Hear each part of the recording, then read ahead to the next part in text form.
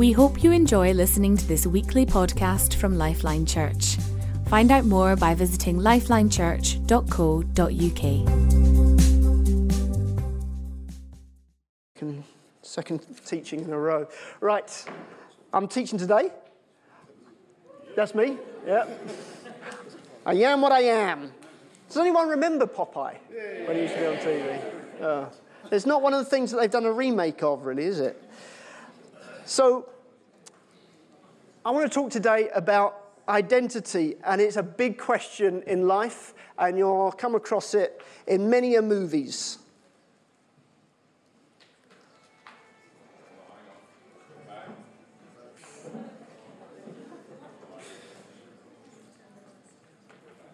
There's a problem. Oh.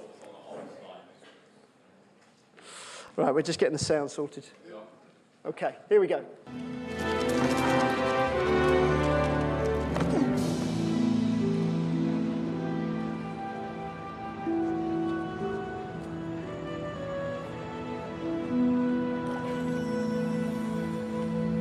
Who am I? I don't know. Okay. That's a problem we have in life. It seems a really simple question, but at the same time, it's a really complicated question. We try lots of different identities, try them on, see if they fit, if they suit us, if we're happy with them, if we're comfortable in them. Sometimes we don't really ever find what we're comfortable with and the answer to that question of who am I. Then I started to think, how do we get our identity? Do we design and then build it for ourselves? Do we discover it? Is there a whole menu of us that we can select bits of, that we like, that we emphasize? Is my identity the same as my desires? You could go to university and study all those questions for 3 years and make the world much richer for it. But it's important that we build according to a good foundation. You don't want to be building something that is weak and vulnerable to stand the test of time. So what is an identity? Well, for the sake of today, I'm going to say that the identity is what makes me, me, as opposed to you. So there's certain things that make me different. It's that sense of self or sense of worth. So let's have a little try. With the person next to you, one of you answers question 1. What 5 words would you use to describe yourself? And then your partner has to answer the next question.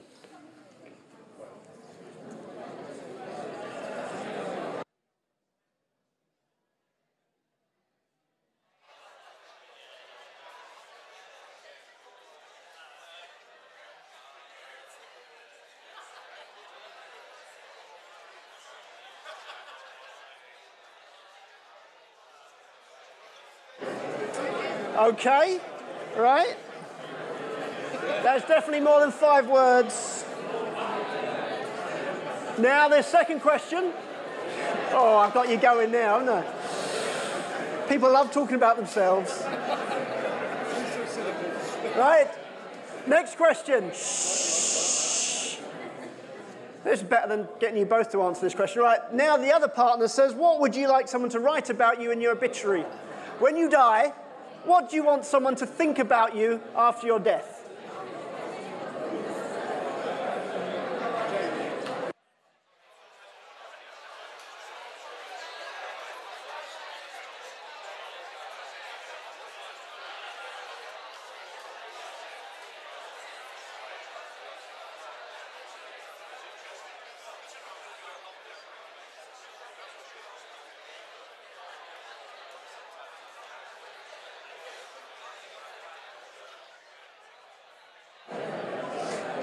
Okay.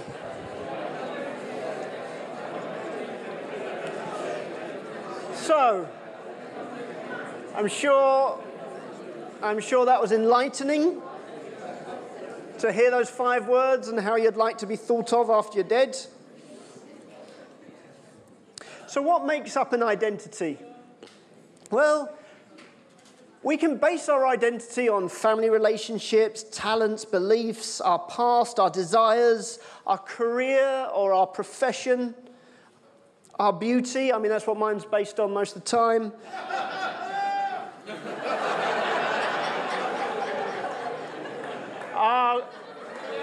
Our group identity. Gosh, they're rowdy today, aren't they? Our demographics can be our basis for our identity. For some reason, I've got a tennis theme now. What was Chris Evert's identity based on? She said, I had no idea who I was or what I could be away from tennis. I was depressed and afraid because so much of my life had been defined by my being a tennis champion. I was completely lost. Winning made me feel like I was somebody. It made me feel pretty. It made me feel, it was like being hooked on a drug. I needed the wins, the applause in order to have an identity. Her identity was established on sand. Another tennis player, anyone know who this was? Andre Agassi. Now, during the late 80s, the early 90s, his beautiful flowing locks helped cultivate his heartthrob image. At least that's the article that I read. But Agassi was only 19 years old when he started losing his hair. And he said, every morning I would get up and find another piece of my identity on the pillow, in the wash basin, or down the plug hole. And so he decided, what else can I do apart from wearing a hairpiece? And he said, do I really want to wear a hairpiece, a toupee, on a tennis court? And he had to answer himself, what other options do I have? So during the warm-up to the warm-up training before playing, I prayed, not for victory, but that my hairpiece would not fall off. And he goes on to say, with each leap, I imagined it falling into the sand.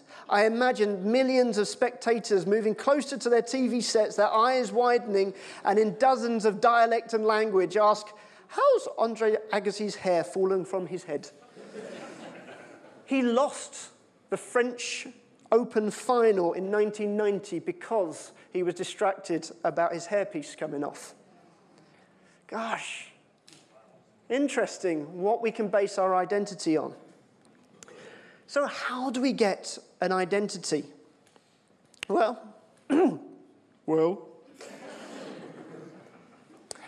our culture tells us how we get an identity.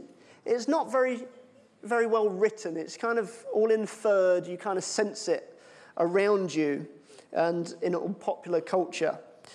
But in traditional societies, you gained your identity through your community and your role and part that you play within that community. You are the son of, the daughter of. You are the one that plays a particular role within a community. And so it's considered in those cultures heroic to deny yourself for the sake of the community. Whereas we live in a Western culture where we would teach that our culture, our identity is gained by looking inside of us and then asserting that on the world around us by saying, this is who I am, you've got to accept me for who I am, I've decided this is it. And so it's heroic to self-assert, to force your identity around you. I don't care what anyone thinks, this is me, I'm being me. You kind of hear that. You get that in every Disney movie. You get that in everything in society when someone's being interviewed. Well, this is just who I am. There are some problems with our culture's description of how to get identity. So with the self-assertion model, the first problem that we see is incoherent and unstable. Because inside you is a whole bunch of warring desires that are incompatible with each other.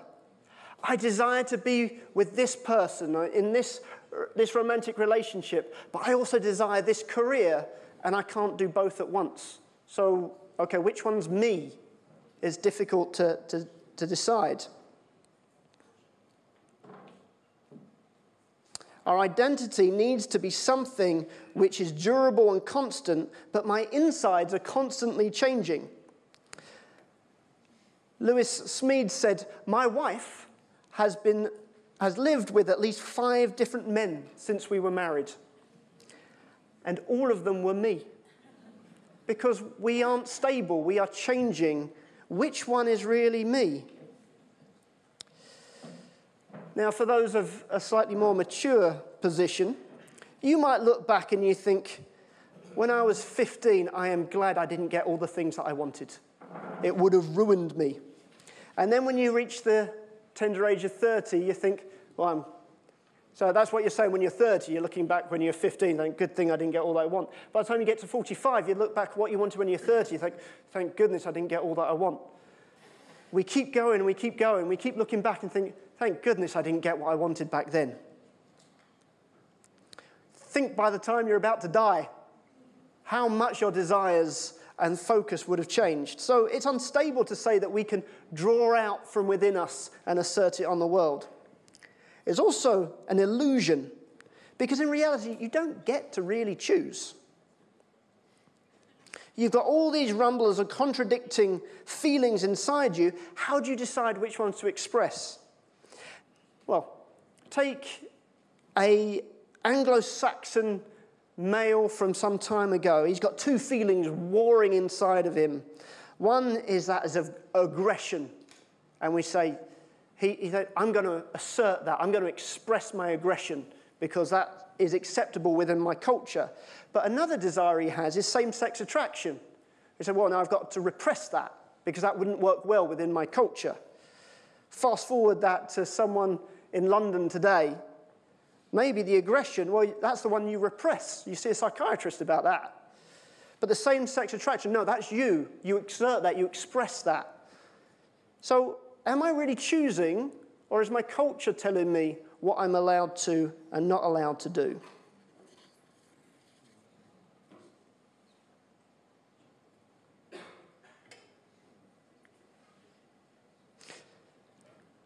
There's a huge pressure with the self-assertion model. Because if you're saying nothing else can define you, you can be exactly who you want to be, it's pretty suffocating. Because the only one that is responsible for the failure is you, for not being who you want to be. You might have thought, well, in the traditional culture, it's repressive, you've got to fit in with what your family want. Well, the level of mental health challenges that we face in our culture today is not because of the repression of a culture necessarily around you, but the word of our culture is that you should be able to be whoever you want to be. Well, if I've not achieved that, I failed. I'm a failure to myself. You actually end up feeling more guilty because you haven't lived up to your potential. Harold Abrahams in Chariots of Fire, he was a runner. He said, when the gun goes off, starter pistol goes off, I have 10 lonely seconds to justify my existence. He's got to live up to his potential. Otherwise, he has no excuse for living. It's a crushing burden to live by these rules. It's also exclusive. C.S. Lewis points out, we aren't really proud of having lots of money. We're only proud of having more money than other people. You might think in your hometown, somewhere in the countryside, you're the best violinist there. But then you come into the city and you find that the busker is actually better than you. And your self-esteem just drops. It's not enough to be good at something. You've got to be better than everyone else at it. So the Bible offers us an alternative way to get our identity. First of all,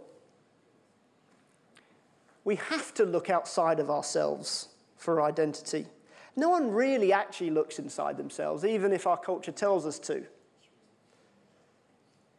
There is a word for someone that really doesn't care what anyone else thinks. They're called a sociopath. We need someone greater than us to affirm who we really are. And you get that in the story of Esther, one of my favorite stories in the Bible. I love the bad guy because he's such a classic bad guy. So Haman, he's in position, he's got power, he's like second in command of the Persian Empire. But it wasn't enough. He still didn't feel good enough because when Mordecai wouldn't bow to him, it just got under his skin because he knew he wasn't everything. He needed everyone else to be saying it. And there's this fantastic point where the king is trying to think, oh, Mordecai saved my life, but I've never praised him for it. What can I do to honor this guy? I can't think of a good idea. He asked his servants, who could help me with this? And they said, oh, actually, Haman's just waiting outside your door. He wants to come and talk to you. Haman wants to come to talk to Mordecai, to the king, because he wants the privilege to kill Mordecai for himself. So you've got this complete situation going on that neither of them know what the other's motive is. So the king says, oh, send in Haman. I could really use his advice. He says to Haman, what should the king do for the man that he delights to honor? Now, Haman was pretty egocentrical and could only think, well, who is there, apart from me, that the king would most like to honor? So he comes up with this really elaborate plan. He said, for the man that the king most delights to honor, he should ride on the king's horse, wear the king's robe, and be taken through the streets of the city with the highest ranking official shouting, this is what will be done for the man that the king delights to honor. And the king says, great idea. I really like that. So what I want you to do, go get Mordecai, put him on the horse, put the robe on him, and you're the top official that's going to go around in front of him shouting, this is what will be done for the man the king most delighted to honor. And we think, oh dear, what a sad, sad man. But as Tim Keller points out, he said, he didn't ask for the wrong thing. He just asked it of the wrong king. Haman knew he needed something outside of himself to give him an identity that would stand the test of time. He knew he needed it, but he went to the wrong person. How often in life do we go to the wrong person looking for it? This is Faramir from Lord of the Rings. Now, this line sadly didn't make it into the movie. I don't know if it made it into any extended versions. But there's a point where I believe it's that the hobbits want to recognize him for all that he's done and thinking about how to recognize him. And he says this line, the praise of the praiseworthy is above all rewards. The praise of the praiseworthy is above all rewards. You know what? We have the praise of the praiseworthy.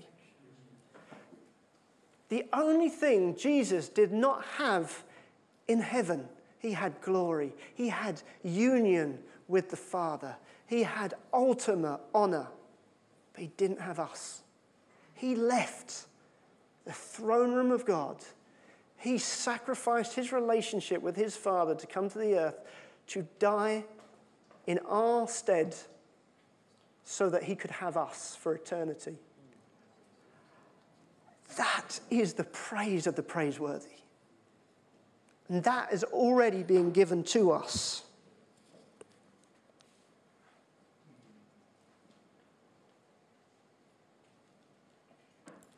The second thing we see in the Bible, how do we get our identity? Well, we've got to recognize we were made in his image. So if you want to know what you're like, you need to have a little look at what he's like. Josh is on a quest. He wants to discover who he really is. He looks at himself and he's confused by what he reads. He can ask his best friend, but his friend doesn't care as long as he's fun to hang out with. He can ask his girlfriend, but she can tell him who she wants him to be, but she can't tell him who he was created to be. So, what can Josh do? If we've been made in the image of our Creator, we need to go back to see and consider who we have been made to reflect. It is when we look at him that we see who we are, because he is, I am. He's merciful, I'm forgiven. He's my defender, I'm untouchable. He wants his kingdom to come. I am his ambassador sent to represent his kingdom. He is the King of Kings, and I am one of his kings.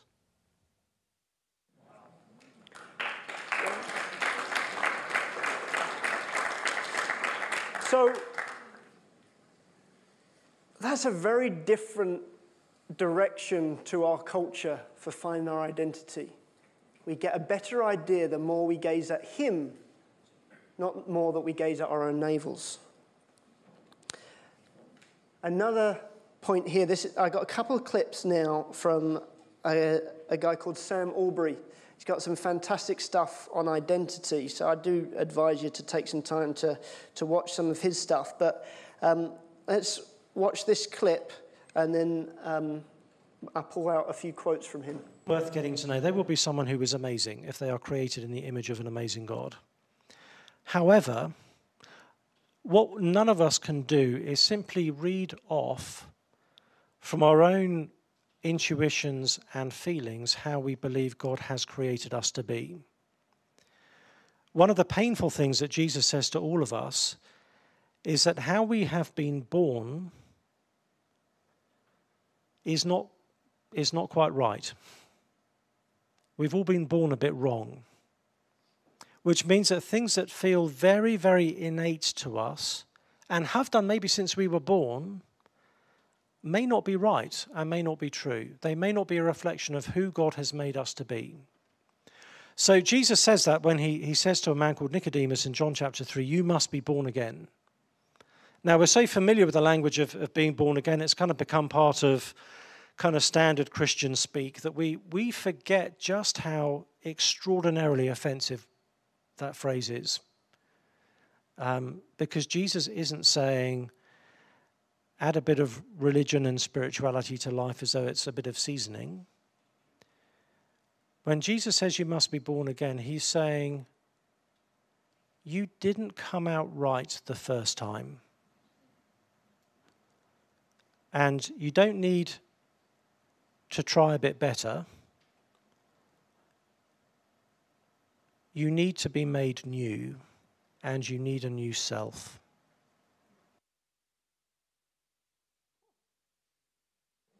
Hard hitting. So let's just focus on a few of those points. God came up with the idea of you. And earlier in the video he says, and he was having a good day when he thought you up. He got a kick out of thinking you up. You are amazing because he thought of you. And that's our starting point with anyone in the world. Starting point is they are valuable because God made them and they're made in his image.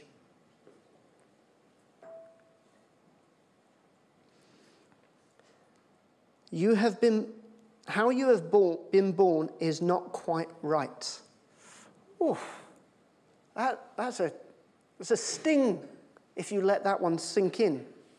You were born a little bit broken, so how you feel might not reflect how he actually designed you. So my feelings have to come in line with what he says. Must be born again is offensive. I need to be made new.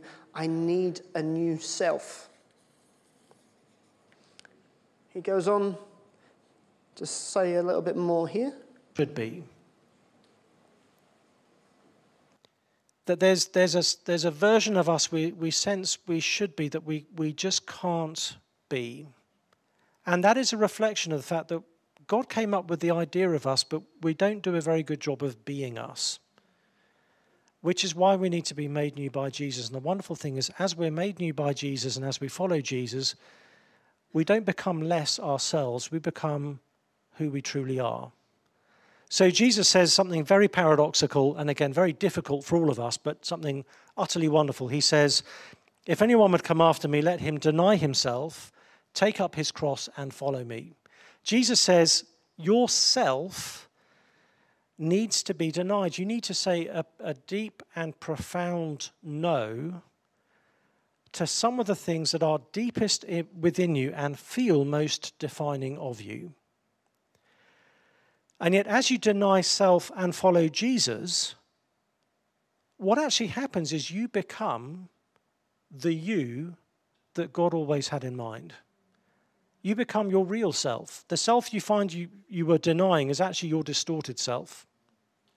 Now, I don't know how Jesus pulls this off. I just know that he does. But if every single one of us became more like Jesus, we would not become more like each other. But we would become more like the real us, the real self.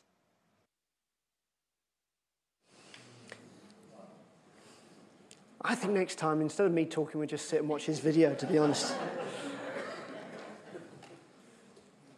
We don't do a good job at being us.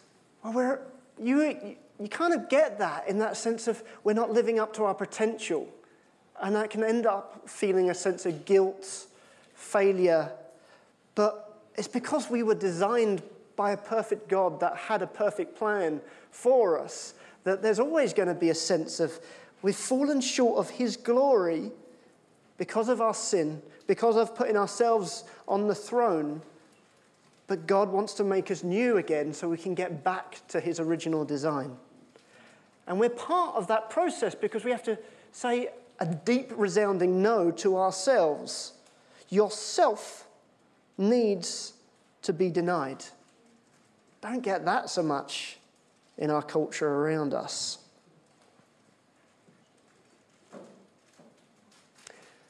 The self you are denying is actually your distorted self.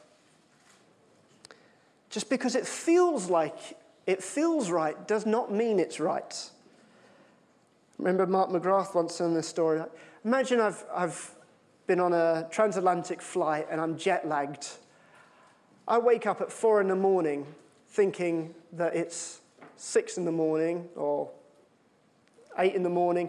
I get up, I go to work, I get there and the building's locked. I feel it's 9 a.m. by now, but it's not. So my feelings have to give way to what the clock tells me, to the reality. So our feelings can actually be a strong driver that needs to be resisted. And sometimes that false identity is not evidence this is how you've been created, but it's actually the distortion of the evidence of how God has created you. And I love that. The more I become like Jesus, the more I become like my true self. Man, I want to become more like him. I want to decrease so that he can increase. And in doing that, I discover who he had designed me to be. That's what life is now. Ever since I recognized him as my Lord, my purpose in life becomes based on the answer to the question of what pleases him. It's no longer about pleasing myself. So, number 3, the thing that the Bible talks about is actually that God names us.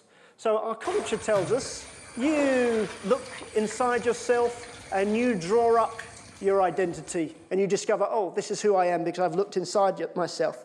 Whereas a biblical basis is someone else gets to slap the name tag on me. Someone else outside of me comes and tells me who I am. And I'm accepting that he has lovingly slapped a name on me, which I will take the rest of my life to appreciate what that name is, who it is that he's called me to be. The Bible refers to us a few times as sheep. In John 10, verse 3 talks about sheep listen to his voice, the shepherd's voice, and he calls his own sheep by name and leads them out. Again, that's incredibly offensive if you think about sheep. You don't get many wild sheep because they're so stupid.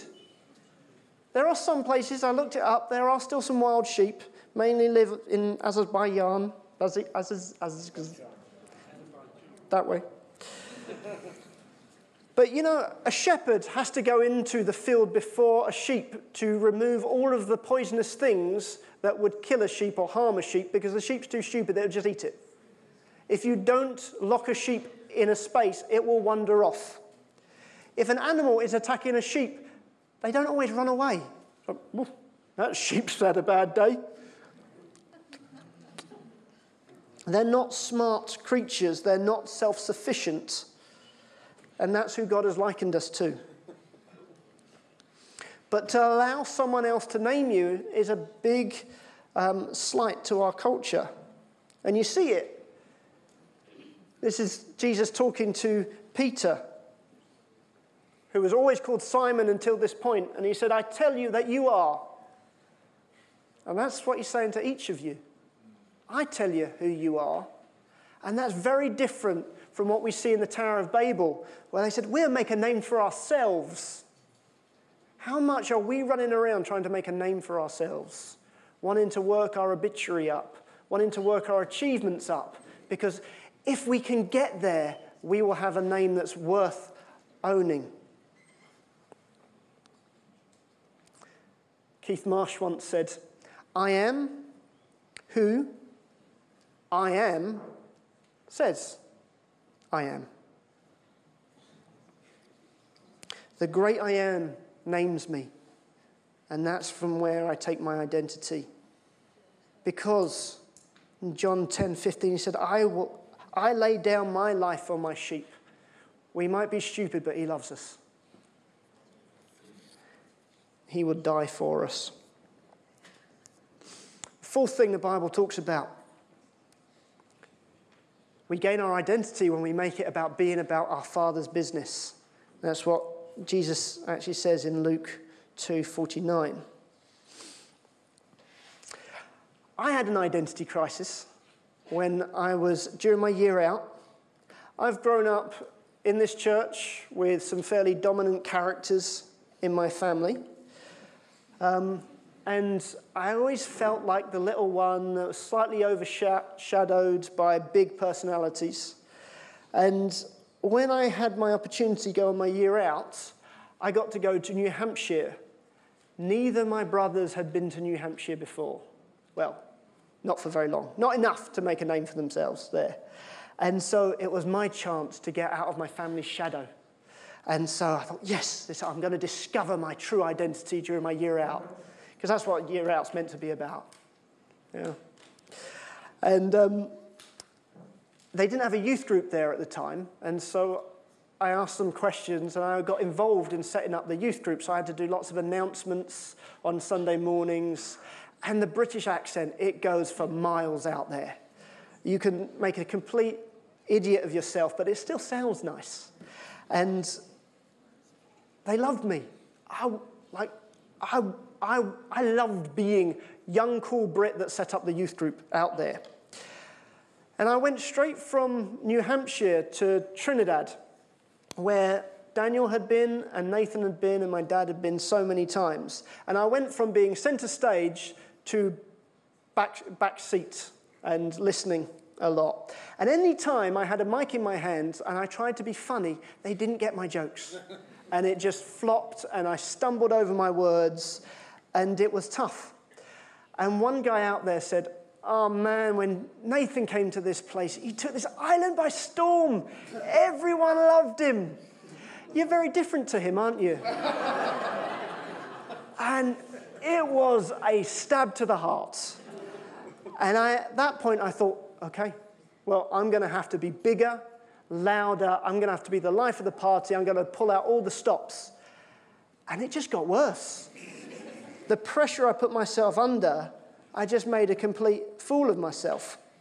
And while I was going through this identity crisis, God gave me this picture of an ant. And God said, what's this? I said, an ant. Then he said, can you tell the difference between these two ants? I said, no, they're both ants. And he said, why do you think he cares that you can't tell the difference between one and the other? I said, no, I think he's an ant. I don't think he cares. Then he said, why doesn't he care? And my view zoomed out, and I saw this whole kind of colony of ants marching, carrying stuff. And then my view zoomed along to where they were going. And they were building a kingdom.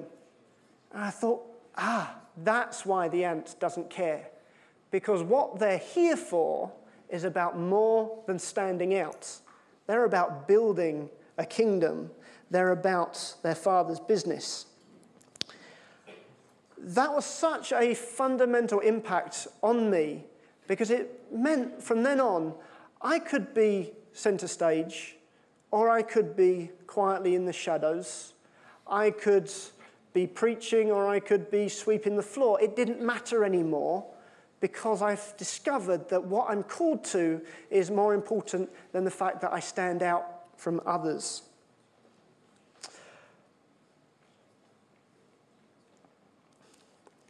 We've used this phrase quite a bit recently. I'm about a great work. Nehemiah's line. I don't want to come down. It's more important than differentiating myself is the fact that I have been chosen by God to be part of the building of his kingdom. We've also used this phrase as well. If I limp, then I'll run with a limp. Yeah, I've not got everything right in my life. There would be things I'd change about myself, things I'd rather have about myself. But until I reach perfection, I've still got my Father's business to be about. And I want to give it my all. What else am I here for? And so if I'm limping, I'm going to run with the limp that I've got. Last week, my dad talked about freedom, the freedom of our salvation.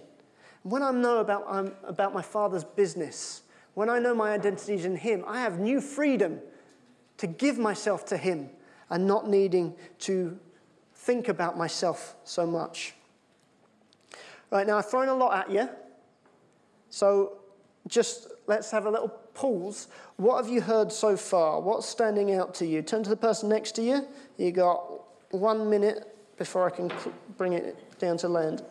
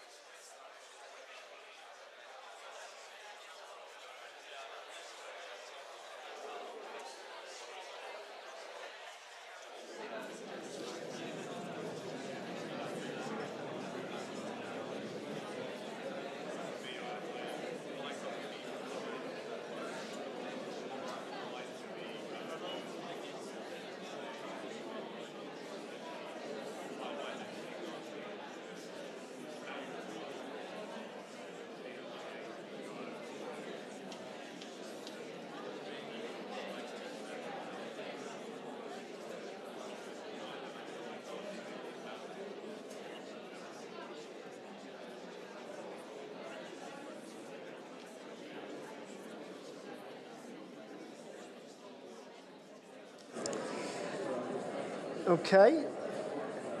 I'll give you another chance to reflect in a few minutes. So,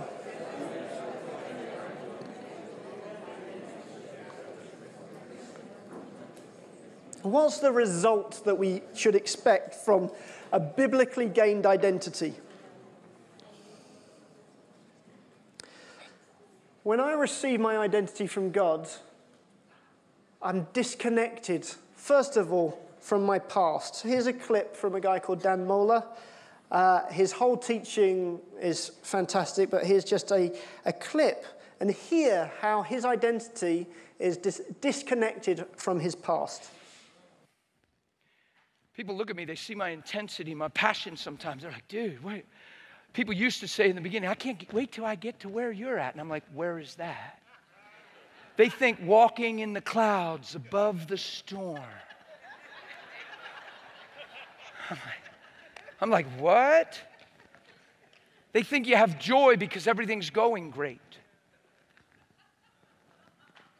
See, when you look at me, you can't see I grew up with an alcoholic daddy. You can't see it. You can't see that he never said I love you. You can't see that I had to pick him up at bars and he was bleeding out his behind and cirrhosis of the liver. That my mom was sick at the same time. I'd carried her to bed and changed her diapers. You can't see that.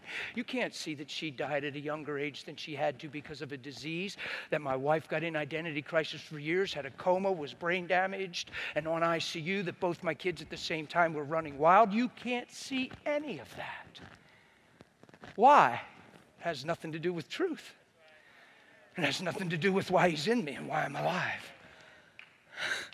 And you're waiting for a better day? I already have one. I got Christ in me. You can't stop me now. The train's rolling. I see something. And it's changed me forever. And it's put holy madness in me. I'm not waiting for you to do right or change. He's done right and I'm changed. Yay. See, I got to live with me. I like it now. A short story on that. My wife's fine. She came out of the coma. Doctor never saw anything like it. Both my kids are on track and doing wonderful. My dad has no cirrhosis. He's not bleeding out the butt. And he's 77 in December. So we're doing good. He got born again through my salvation. Wow, that sure beats being a hurt boy that couldn't receive the love of the Father because he didn't have a loving father. What a lame story. That has nothing to do with Christ crucified. My dad, alcoholism, nothing to do with Christ crucified. Why am I comparing the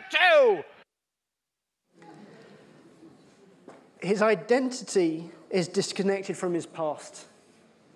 He's not defined by the bad hand that he was dealt. That's the joy of our salvation. When we know who Christ has called us to be, the ability to be disconnected from our past. We're born of the incorruptible seed.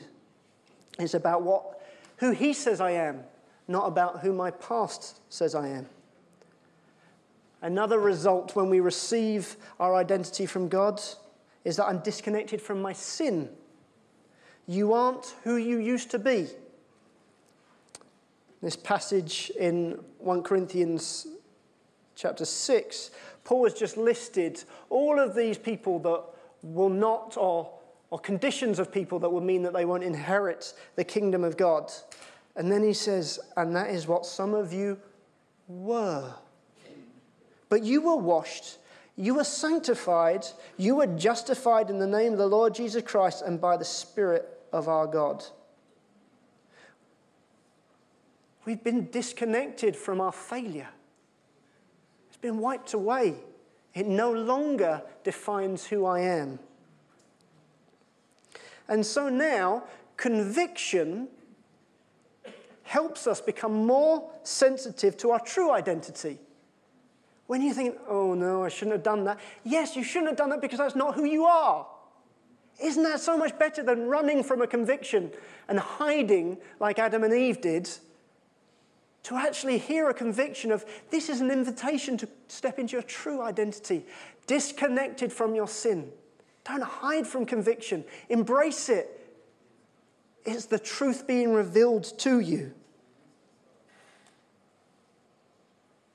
Paul was an incredible writer. And you get from what he was saying, it's unusual to find someone that is completely honest about their own failures. Completely aware of their moral flaws, yet completely confident and bold in their position. And that's because he realized that his sin was disconnected from his identity. And finally, my identity is disconnected from my desire. You might have heard the saying, you are what you eat.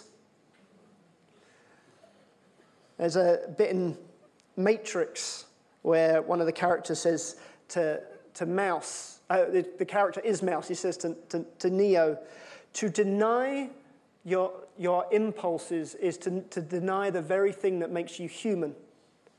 That's what our culture would say. Unless you do what you feel like doing, unless you're authentic to your feeling, then you're falling short of being a true human. No. By the grace of God, my identity is disconnected from my desires. I am not what I want. Our culture would say you are your sexual desire. No. That's only one of my desires anyway. I like meat, but I don't go around calling myself a carnivore. That's another desire. Why do we pick one desire and say that's who you are and the other one's not? By denying my fleshly desires, I am choosing to disconnect from an identity based on my desires. But that means now I'm free to serve him and be who I'm called to be. Right, I want to change this question from what have you heard today, but what are you going to do from today based on what we've looked at? So you got 1 minute with the person next to you, then I'm going to give some response suggestions.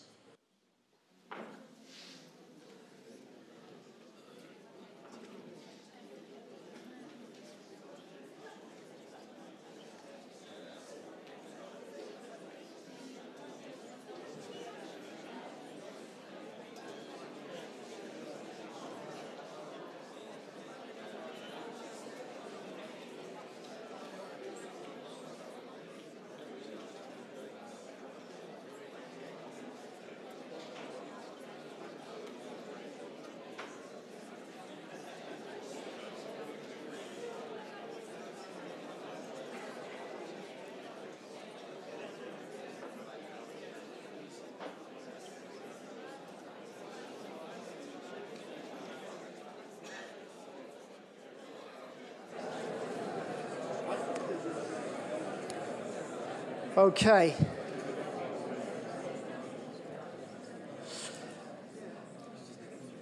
So, as I was considering it, here's some suggestions of what you might want to do in response.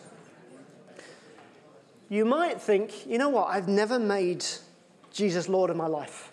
I've never decided that what he thinks and what he says about me and everything should matter more. And I'm making the decision to put him on the throne and make my life about pleasing him from now on. That might be where you're at, and that's a good step to make today. You might be saying, I choose to stop trying to make a name for myself, and I'm going to accept the name that you've given me. Or it might be more what we're saying towards the end then. I want to know that my identity is disconnected from my past, from my sin, or from my desires.